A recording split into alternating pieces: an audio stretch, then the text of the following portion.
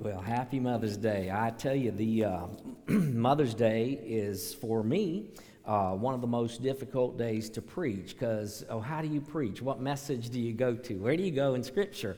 And so it's always a challenge. You know, I don't have a problem preaching to the fellas on Father's Day, but Mother's Day is a different story, so it's a little bit tricky. But anyways, today I was thinking about mothers, and I was thinking about one word to wrap up: a healthy mama, a healthy mother, and that would be a giver, a sacrificial servant. That's what they do. That's who they are.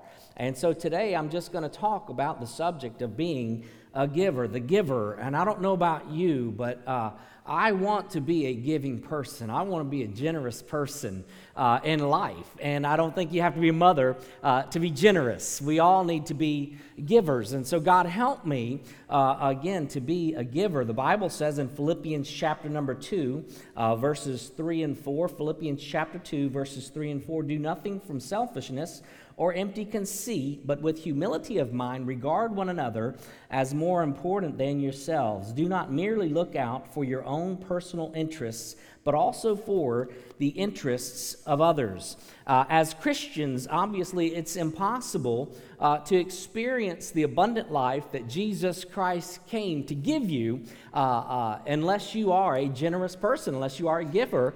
If I'm not a giver, then I am not going to experience the abundant life that Jesus Christ has for me. And so God help me, again, to learn to be a giver. In fact, Acts chapter 20, verses number 35, Acts 20 and verse number 35, the Bible says this: "And everything I showed you, that by working hard in this manner you must help the weak, and remember the words of the Lord Jesus, that he himself said, it is more blessed to give than to receive." And I'm so grateful today for our mothers. And again, healthy mothers are, in fact, givers. When you talk about what they do and who they are and all that they have done from the very beginning, as they become a mother, they have a little baby that takes up residence in their womb. The little living room is the mother's womb.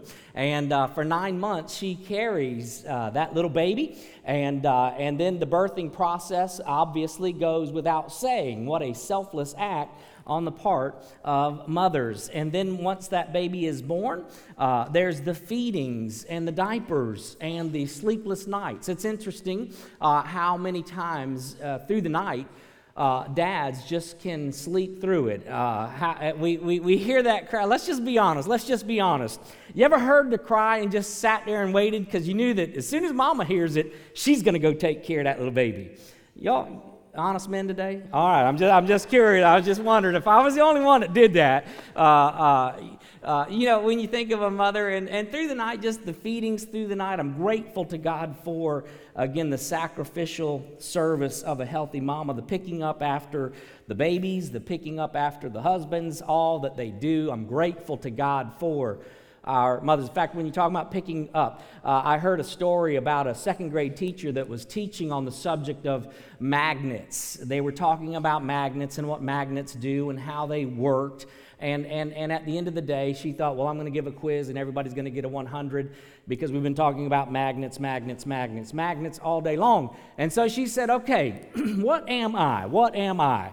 I start with M, 6 letters to my name, and I pick things up. 50% of the kids said, mother. you're a mother. And so I think about what our mothers have done, and I'm grateful to God once again for our mothers, giving mothers. Hey, let me just encourage you this morning, seriously. You will never, ever, this side of heaven, understand the impact that you have made in the lives that God has entrusted to your care. Thank you. So many times what happens is we get caught up in the mundane, everyday moments of life and wonder, what in the world am I doing? And oftentimes you will find people that say, man, I've got to figure it out. I've got to go live my life. When the fact of the matter is, God gave you children. What a blessing. There's nothing more significant than investing into the life of a little child. In fact, when you're talking about the responsibility, and not only the responsibility, but the weight of the call, the magnitude of that calling, I would rather have a good mama than a good president. Y'all all right? Thank you. I am thankful for, again, our mothers.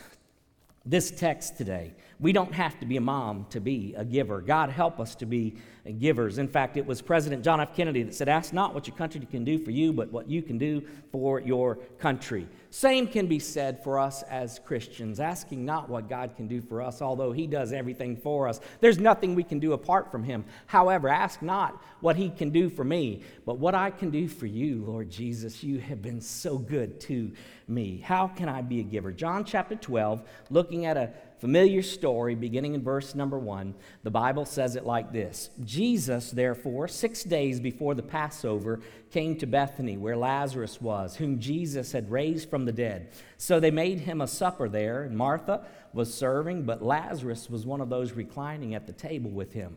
Now Mary then took a pound of very costly perfume of pure nard and anointed the feet of Jesus and wiped his feet with her hair. And the house was filled with the fragrance of the perfume. But Judas Iscariot, one of his disciples, who was intending to betray him, said, why was this perfume not sold for 300 denarii and given to the poor people? Now he said this not because he was concerned about the poor, but because he was a thief, and as he had the money box, he used to pilfer what was put into it. Therefore Jesus said, let her alone, so that she may keep it for the day of my burial. For you always have the poor with you, but you do not always have me. The large crowd of the Jews then learned that he was there, and they came not for Jesus' sake only, but that they might also see Lazarus, whom he raised from the dead. But the chief priests planned to put Lazarus to death also, because on account of him, many of the Jews were going away and were believing in Jesus. And today, just talking again about how I can be a giver. When you're looking at this story, it's an interesting story, the setting of the story in this little town of Bethany. Bethany just so happened to be about 2 miles away from Jerusalem, and the story tells us that it was just a few days before Passover. In other words, for the Lord Jesus Christ, we're talking about the cross. He's in the shadows of the cross. It is on its way. He knows what's awaiting him. It's coming soon. And yet here, a group of believers gather together in the home of one, and they gather together for the purpose of encouragement. When you look at the gathering and when you look at this place where it's happening, don't you know that the Lord Jesus received great encouragement as he gathered together? In fact, when you read this story in the other accounts, Matthew chapter number 26 tells us that they were actually in the home of Simon the leper. It was Simon the leper's home where they happened to be. And so we're talking about these people gathering together who are sharing stories, who are sharing testimonies about how this one, Jesus Christ, changed my life. He took the life of a leper, a life of a man who was helpless. There's nothing he could do for himself, and yet Jesus Christ came and he healed him. And so he went from being Simon the leper to Simon the follower of Jesus Christ with great, great life. Not only was he there, but the Bible says also at that meeting there was Lazarus. Lazarus, the one who was dead for 4 days, the one who would go out and just share with people, hey man, all I know is I was dead for 4 days, and Jesus came and he gave me life where I was dead. And they would share their stories. What great encouragement was gathered. Jesus Christ, knowing what was awaiting him, the weight of the cross, could have easily said, you know what, I really don't want to be around people right now because I got a lot on my heart. I got a lot on my mind. I just want to stay home all to myself. And all too often what happens to us along the way is rather than gathering with the believers, we have all kinds of reasons why I don't really want to gather with brothers and sisters. And as a result, we miss out on times of encouragement. Sometimes you're the one that needs the encouragement, but you say, man, the weight of the world is keeping me from that place. And what a terrible decision to make. I mean, while the waves are crashing and the winds are blowing in your life and you're going through difficulties, you need to stay in the boat. You need to gather together with God's people. The Bible tells us in Hebrews chapter 10 and verse number 25, let us not forsake the assembling as some are in the habit of doing, but let us continue. Why? So that we might encourage one another to good works, serve as a place of encouragement. God help me. And so today I just want to encourage you. Again, it brings significance to our gatherings when we come with intention. What's the intention for the gathering? Well, to worship the King of Kings and the Lord of Lords, but also, God, I want to be used by you as an encouragement to others along the way. And sometimes you are here to serve as an encouragement to others. Sometimes it's to receive that encouragement when you're going through difficult days. But I tell you, sometimes what happens to us is we skip out because we're living it up. Man, God's blessed. I'm just going to be on the road. And we just check out. We just check out. All of a sudden, you know what I'm talking about. You don't see people for months on end. And all of a sudden, it's like, where you been? Man, God's just been so good to me. He's been so good that you don't even gather with the family of God for worship.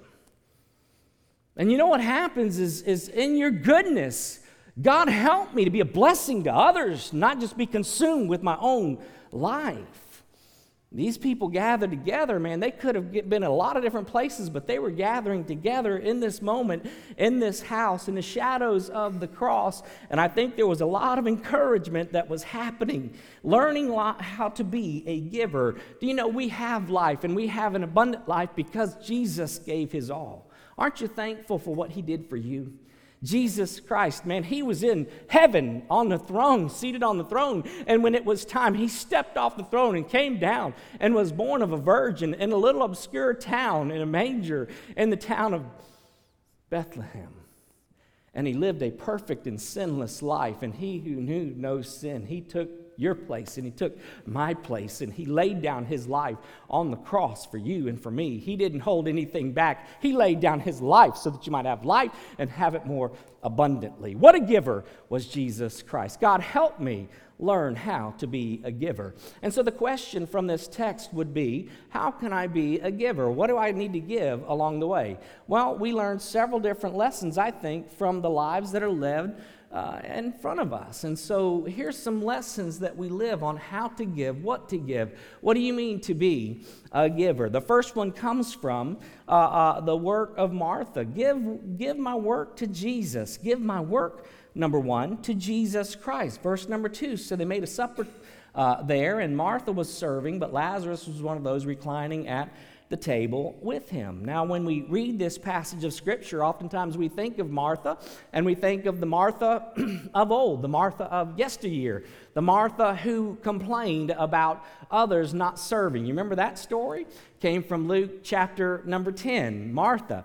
And in Luke chapter 10, verses 38 through 41, the Bible tells it like this. Now, as they were traveling along, he entered a village, and a woman named Martha welcomed him into her home. She had a sister called Mary who was seated at the Lord's feet, listening to his word. But Martha was distracted with all of her preparations, and she came up to him and said, Lord, do you not care that my sister has left me to do all the serving alone? Then tell her to help me. But the Lord answered and said to her, Martha, Martha, you're worried and bothered about so many things, but this only one thing is necessary. Mary has chosen the good part, which shall not be taken away from her. You know, sometimes if we're not careful, we can serve with the wrong motive of heart, and it's not even a blessing to the one whom we are serving. It's about proper perspective, and she learned a lesson along the way. This gathering is a different gathering, and in this gathering, she just so happens to be continuing to serve, but she was serving with a different perspective, a different attitude of heart. She was doing it. Why? Because he is worthy to be served, and that's how we learn the joy of serving. The Bible tells it like this, Colossians chapter 3, verses 23 and 24. Whatever you do, do your work heartily as for the Lord rather than for men, knowing that from the Lord you will receive the reward of the inheritance. It is the Lord Christ whom you serve. You know, if we're not careful, we can be so distracted with our service, with our work, and we can wonder who else is going to do, what are they going to do, and how are they going to do? When the fact of the matter is, you are a unique child of God, uniquely gifted, and we just need to be faithful to serve in whatever capacity he allows us to serve, and to serve as unto the Lord. It's not about serving someone else, but in the name of Jesus, I'm serving you. And I pray to God that you would have that same perspective in your service. But it's lonely sometimes serving the Lord. You look around and you think, man, where is everybody else? And don't you know that some of the super saints of old, when we look back through Scripture, struggled with loneliness along the way? I think that Noah would have been one that would have struggled with great loneliness over 100 years building a boat because God called him to do the work. But God gave him that work. It wasn't for anybody else. So don't be distracted in looking around. Joseph, God was doing a great work in preparing Joseph while he was in a pit and in a prison. And yet at the same time, in the midst of all of that, that was God's specific calling for him, leading him and preparing him for the work that God Almighty had for him. There are times of loneliness. Don't you know that Jesus Christ on the cross, he was the only one that could die on the cross. And it was the only way to save you and me. Do you remember in the Garden of Gethsemane, when you think about Jesus Christ and when you think about his life in the garden, just before he laid down his life for you and for me, he was praying to the Father in heaven. And as he was praying to the Father in heaven, he said, man, if there's any other way, let it be that way. But if there's not, I'll do it. And he did it. God help us to serve in such a way. And as parents, listen, God has entrusted you with an incredible gift, an incredible work in teaching and training up a child. That's one of the works. If you're a mother, you're a father, God has entrusted you with a phenomenal work. There's no higher calling. In fact, the Bible says in Ephesians chapter 2 and verse number 10, for we are God's workmanship, created in Christ Jesus for the works that he's prepared for us in advance. And if you're a mother today, if you're a father today, he prepared that work for you and entrusted you. And God help us recognize in those times of loneliness, in those times when I look around and think, man, what about my life? What about me? Well, aren't you thankful that Jesus didn't say that? He said, I'll do it to the glory of God, to learn to be a giver. In fact, the Bible says in Galatians 6 and verse number 9, let us not grow weary in doing good, for at the proper time we shall reap a harvest if we do not give up. And a lot of times what we do in the midst of our work, we throw in the towel. And part of that, and these are interconnected this morning, part of that is because we don't understand the worthiness of the one to whom we work. He's worthy of my work. Don't throw in the towel. Keep on working. There's a great work to be done. Not only is there great work to be done, the Bible goes on into verse 3 and talks about the worship of Mary. Give worship to Jesus Christ. Give your worship to Jesus Christ. Mary took a pound of very costly perfume of pure nard, anointed the feet of Jesus, and wiped his feet with her hair, and the house was filled with the fragrance of the perfume. But Judas Iscariot, one of his disciples, who was intending to betray him, said, why was this perfume not sold for 300 denarii and given to the poor? Now he said this not because he was concerned about the poor, but because he was a thief. And as he had the money box, he used to pilfer it. He said, let her alone. You're always going to have the poor with you, but you're not always going to have me. Worthy of worship. Do you know that worship and worthy are words that are connected? We worship what we deem worthy. Is he worthy of worship? What is worthy of my worship? Who or what do I live for?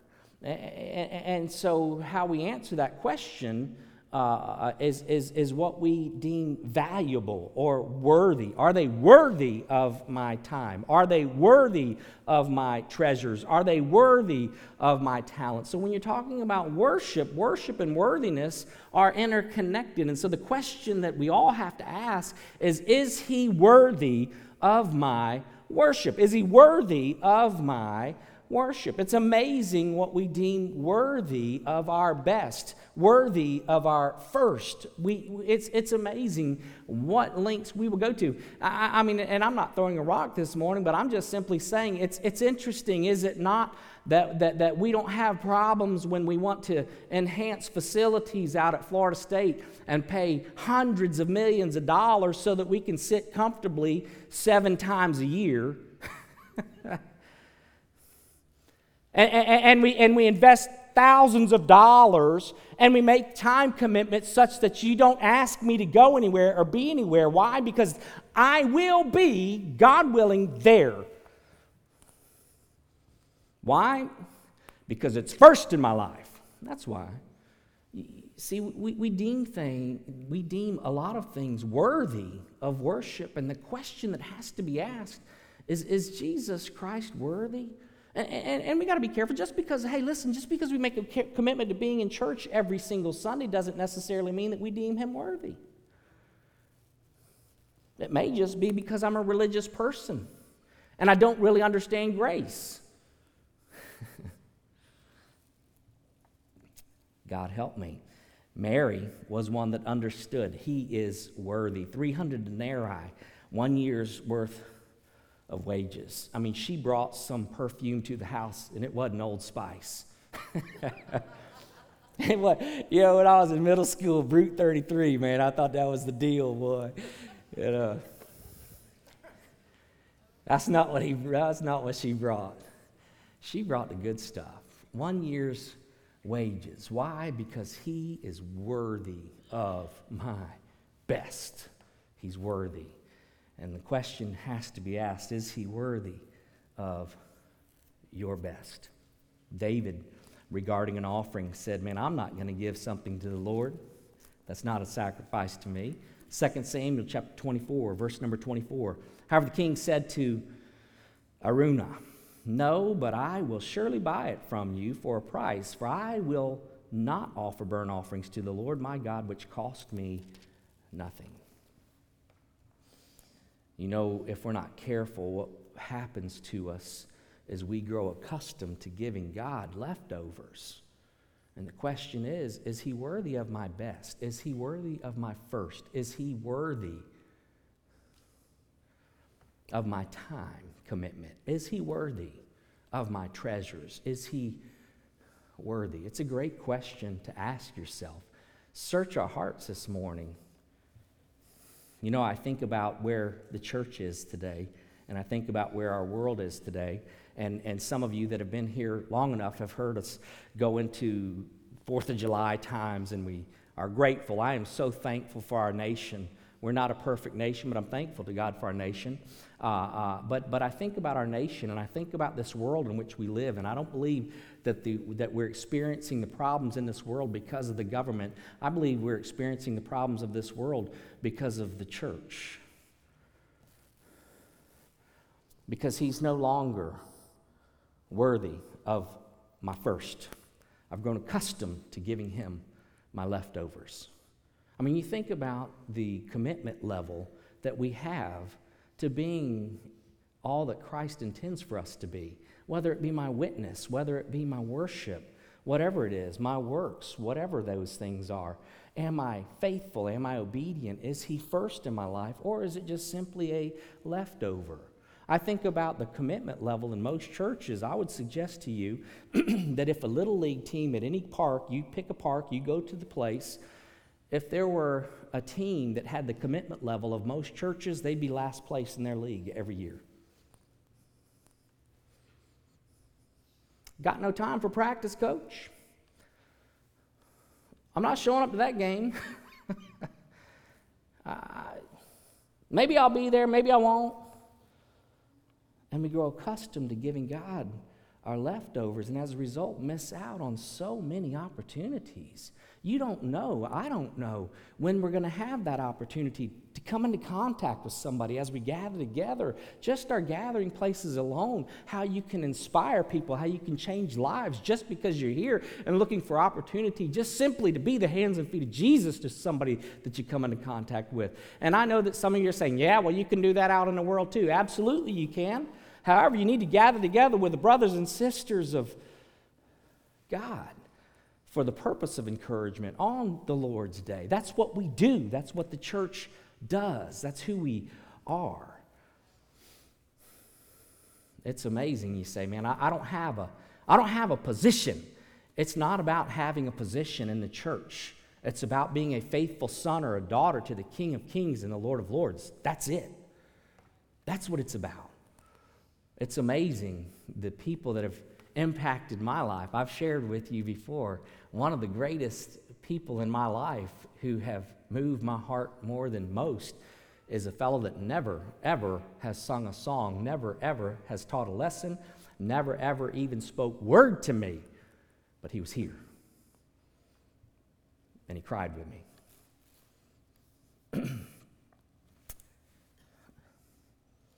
Is he first? You know, when you're talking about worship, our worship is going to be costly. It's going to cost us. But am I giving God my best time? Am I giving God? Number two, when you're talking about worship, you can't compare yourself to other people. It's not about comparing myself to somebody else. It's about me being who God created me to be. Unique. You're blessed differently. You're gifted differently. It's not about measuring up or comparing myself to somebody else. It's just simply about me being a faithful me. And it's amazing what God can do through ordinary people. Give God as he has given to you. You know, we look at Scripture, and in fact, it's amazing how many people in Scripture he uses. In fact, when it comes to just a person who says, man, I'm just going to be generous with what he's given me. It was a widow with 2 mites that we still, a couple thousand years later, talk about and are encouraged by her act. It's not about me going out and saying, man, I'm going to do some amazing, huge, gigantic. It's just being faithful with what you have. That's what it's about. Not comparing to other people. Why? Because you are not them and they're not you. But don't ever underestimate the influence that God has given to you. Understanding this, that if I'm a serious follower of Jesus Christ, there's going to be times of criticism. You know, it's interesting when you read this story, the one who cries the loudest gives the least. In fact, he was a getter rather than a giver. And that's what happens oftentimes, especially in church families. Oftentimes you got people that speak the loudest, give the least. Y'all all right?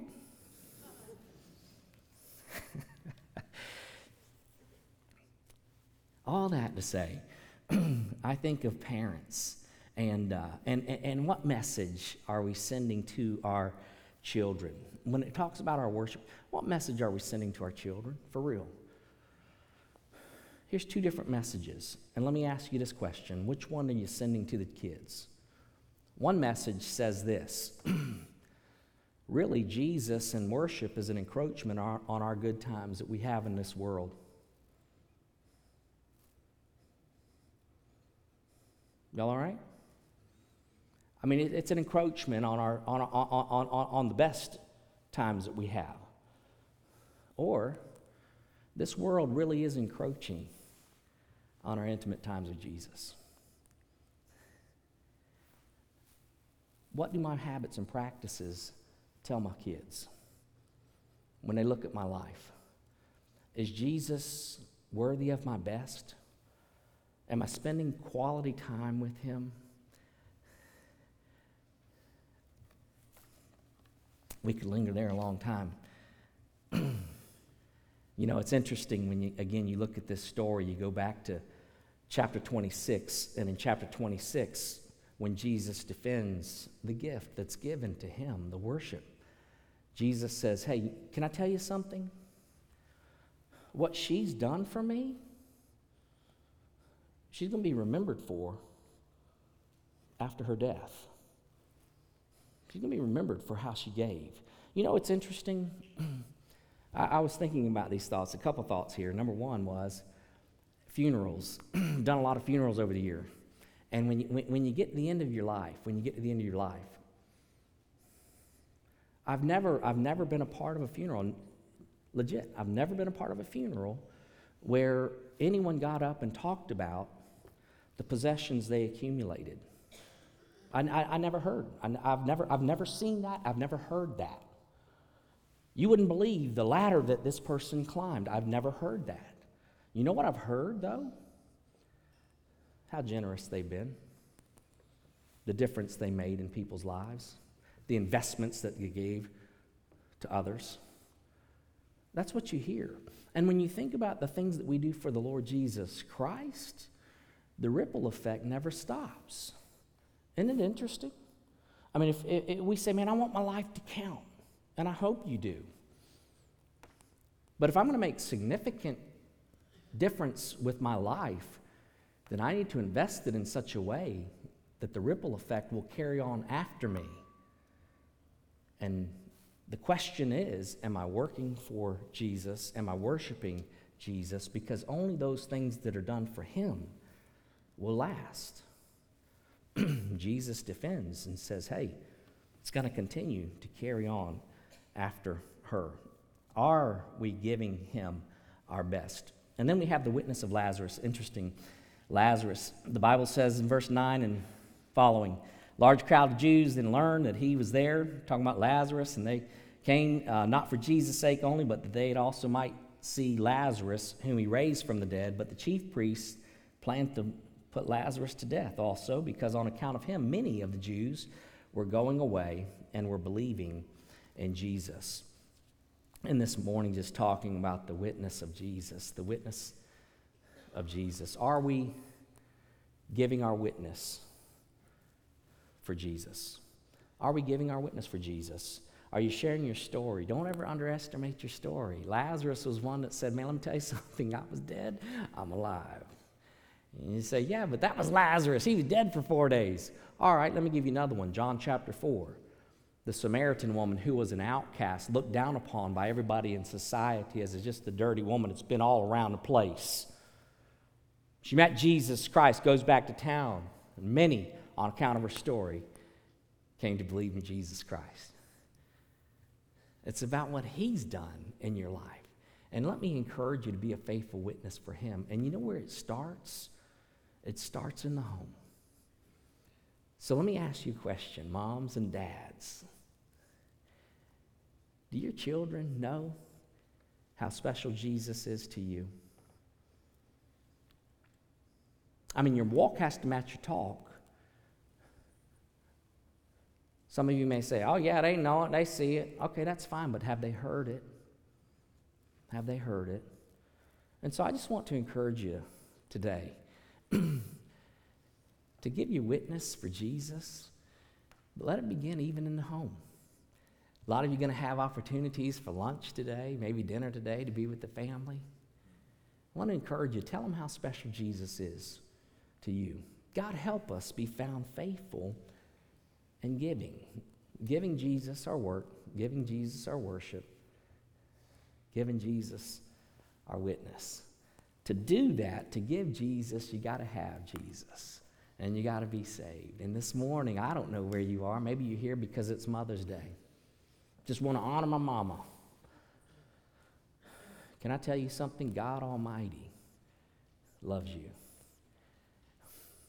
He knows everything about you.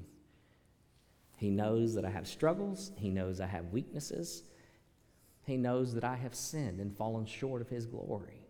And he demonstrated his great love for you and for me, and that while I was still a sinner, Jesus Christ died for me, and he died for you. He shed his blood on the cross so that you might have life and have it more abundantly. And today, if you will call on his name, the Bible says, whosoever shall call upon the name of the Lord shall be saved. We're saved by grace. I'm not giving my works to be saved, but because I am saved. I'm not giving songs of worship or money because I want to get right with God, but because I am right with God.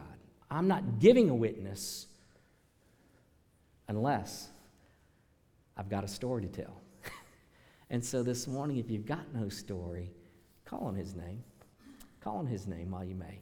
Would you join me for a time of prayer this morning?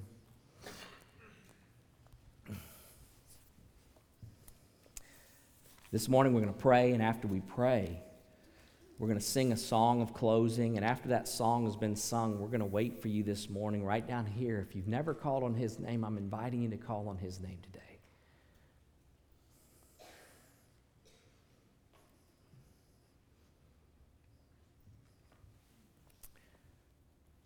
After this service is over, we have another baptism that's going to be happening in the other building. And I'd encourage you to come over and celebrate. God's still saving people. If you're here today and you've never called on his name, call on his name today. Lord Jesus, we love you. We thank you for this moment today. We thank you for your goodness, God. You have been so good to us. Thank you for your grace. Thank you for your mercy. And thank you for this moment, God, that you've given to us to respond. So, Lord Jesus, I pray for faith. I pray for strength. God, I thank you for our mothers today. I pray that you bless them. I pray that you help us know how to honor them. Lord, we love you. It's in Jesus' name we pray. Amen.